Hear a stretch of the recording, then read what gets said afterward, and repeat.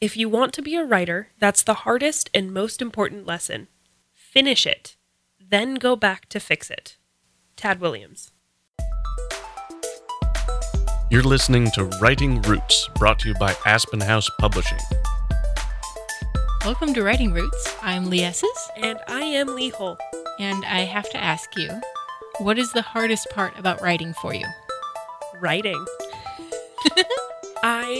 As a pantser, I think I talked about this in our very first episode, I struggle with writer's block. I struggle with sitting down and just writing. So that's what I want to talk about today, is things that I have done to help me overcome struggling to just write. When we talk about writer's block, I am talking about sitting down and just drawing a blank. Looking at that page, staring at the words that are there, and just going, huh? Yeah, I find myself, I get distracted. It's like, but this other concept, this other story will be really fun to write. And so I sit down to write and I go, well, I know I'm supposed to be working on Double Take right now, but I really want to write my short story for Writing Club instead. And that's what happens a lot when you're writing and you encounter writer's block. You find that new idea and go, ooh, shiny. I'm going to go write that instead. When you encounter that, you have to be careful. Because while just writing something can help you get past writer's block, you don't want to leave your other stories in the dust. Too many new authors, I find, have a huge spattering of stories they've started but never finished.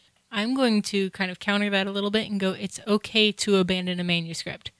There are times, there are opportunities where you should continue forward, but you also have moments where I'm not really sure where I'm going with this. I'm really bored every time I sit down to write it. It's just kind of, it's weighing on me and I'm not enjoying writing.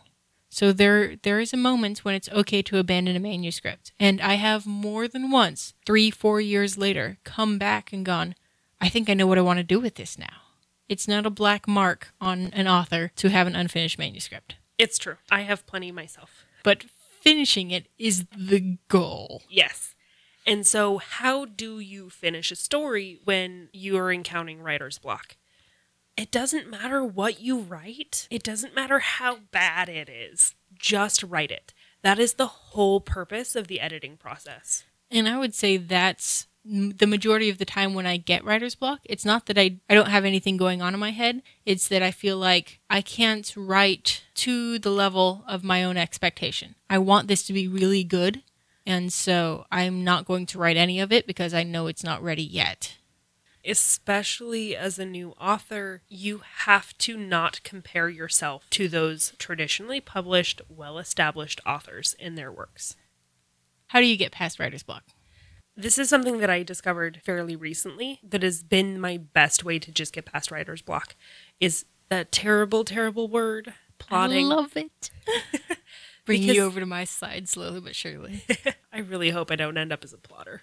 There's nothing wrong with plotting. It can really help if I'm sitting at a point where I'm not sure where to go, where I've hit that writer's block, sitting down and thinking about what needs to happen. So what needs to happen before that? I was able to finally get past a point where I knew in the story I'm working on right now, I knew my mentor character needed to die, but I didn't know how. And so I took that step back and said, well, who should kill her? What needs to happen to get there? And then that's when I finally decided, oh, this would be really interesting and actually create some conflict moving forward that will help drive the rest of my plot. If you're a pantser and you're not sure where to go, trust me, even if you plot out just a scene or two, it will help a lot in just getting it written. And if you wear that pantser title with pride, don't write down your outline. Just think about it. If you like to write things down, then keeping an idea journal can really help out.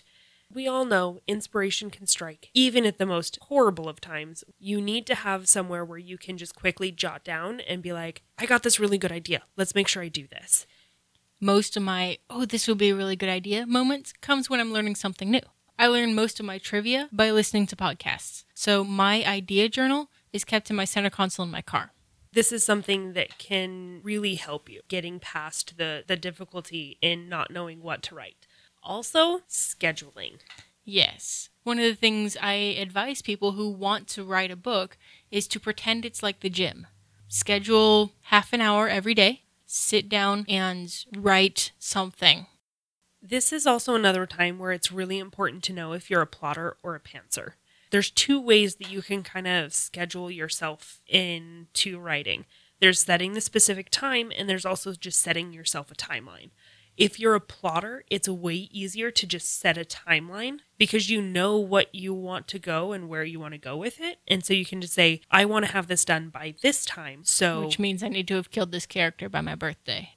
As a pantser, it's way easier to just schedule a specific time to write. So you're going to say, every day at 5 o'clock, I'm going to sit down and I'm going to write for an hour.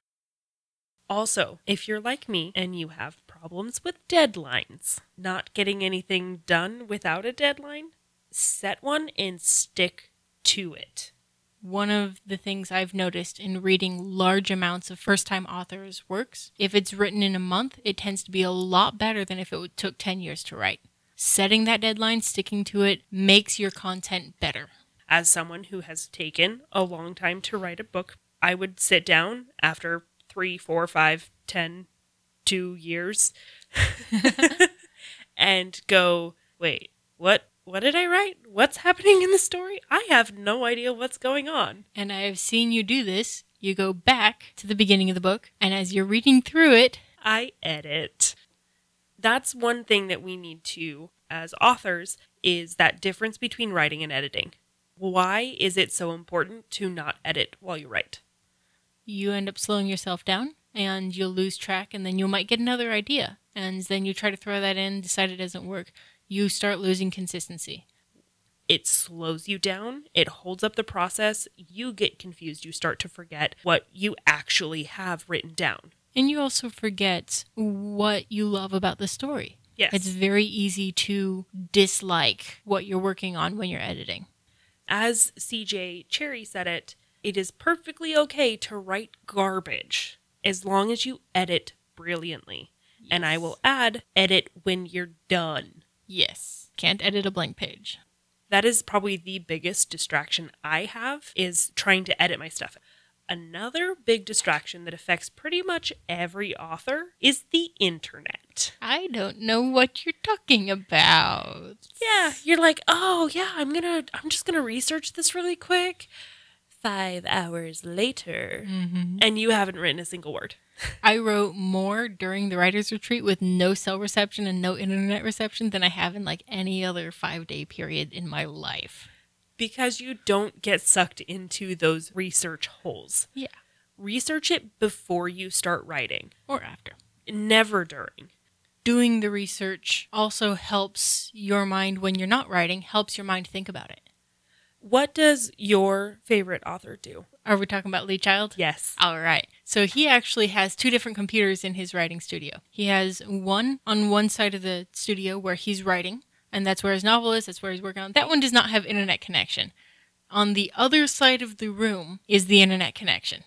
He just separates himself physically from the internet, and that's how he helps get stuff done. So if you have a problem with getting sucked into those research holes, turn off the internet, get away, find somewhere where you're not able to get sucked into those holes, and write.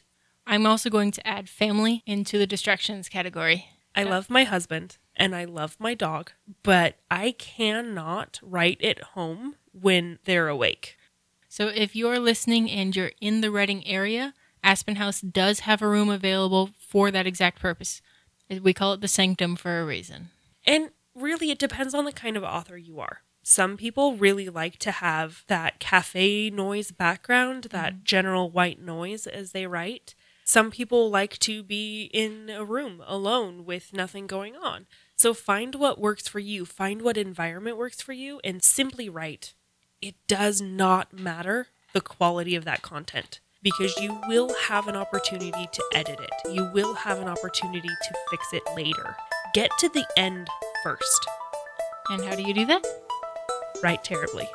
And selfishly. If you have a question or comment for our hosts or a topic you'd like us to cover, send us an email at writingroots@aspenhousepublishing.com or find us on Facebook by searching for Aspen House Publishing.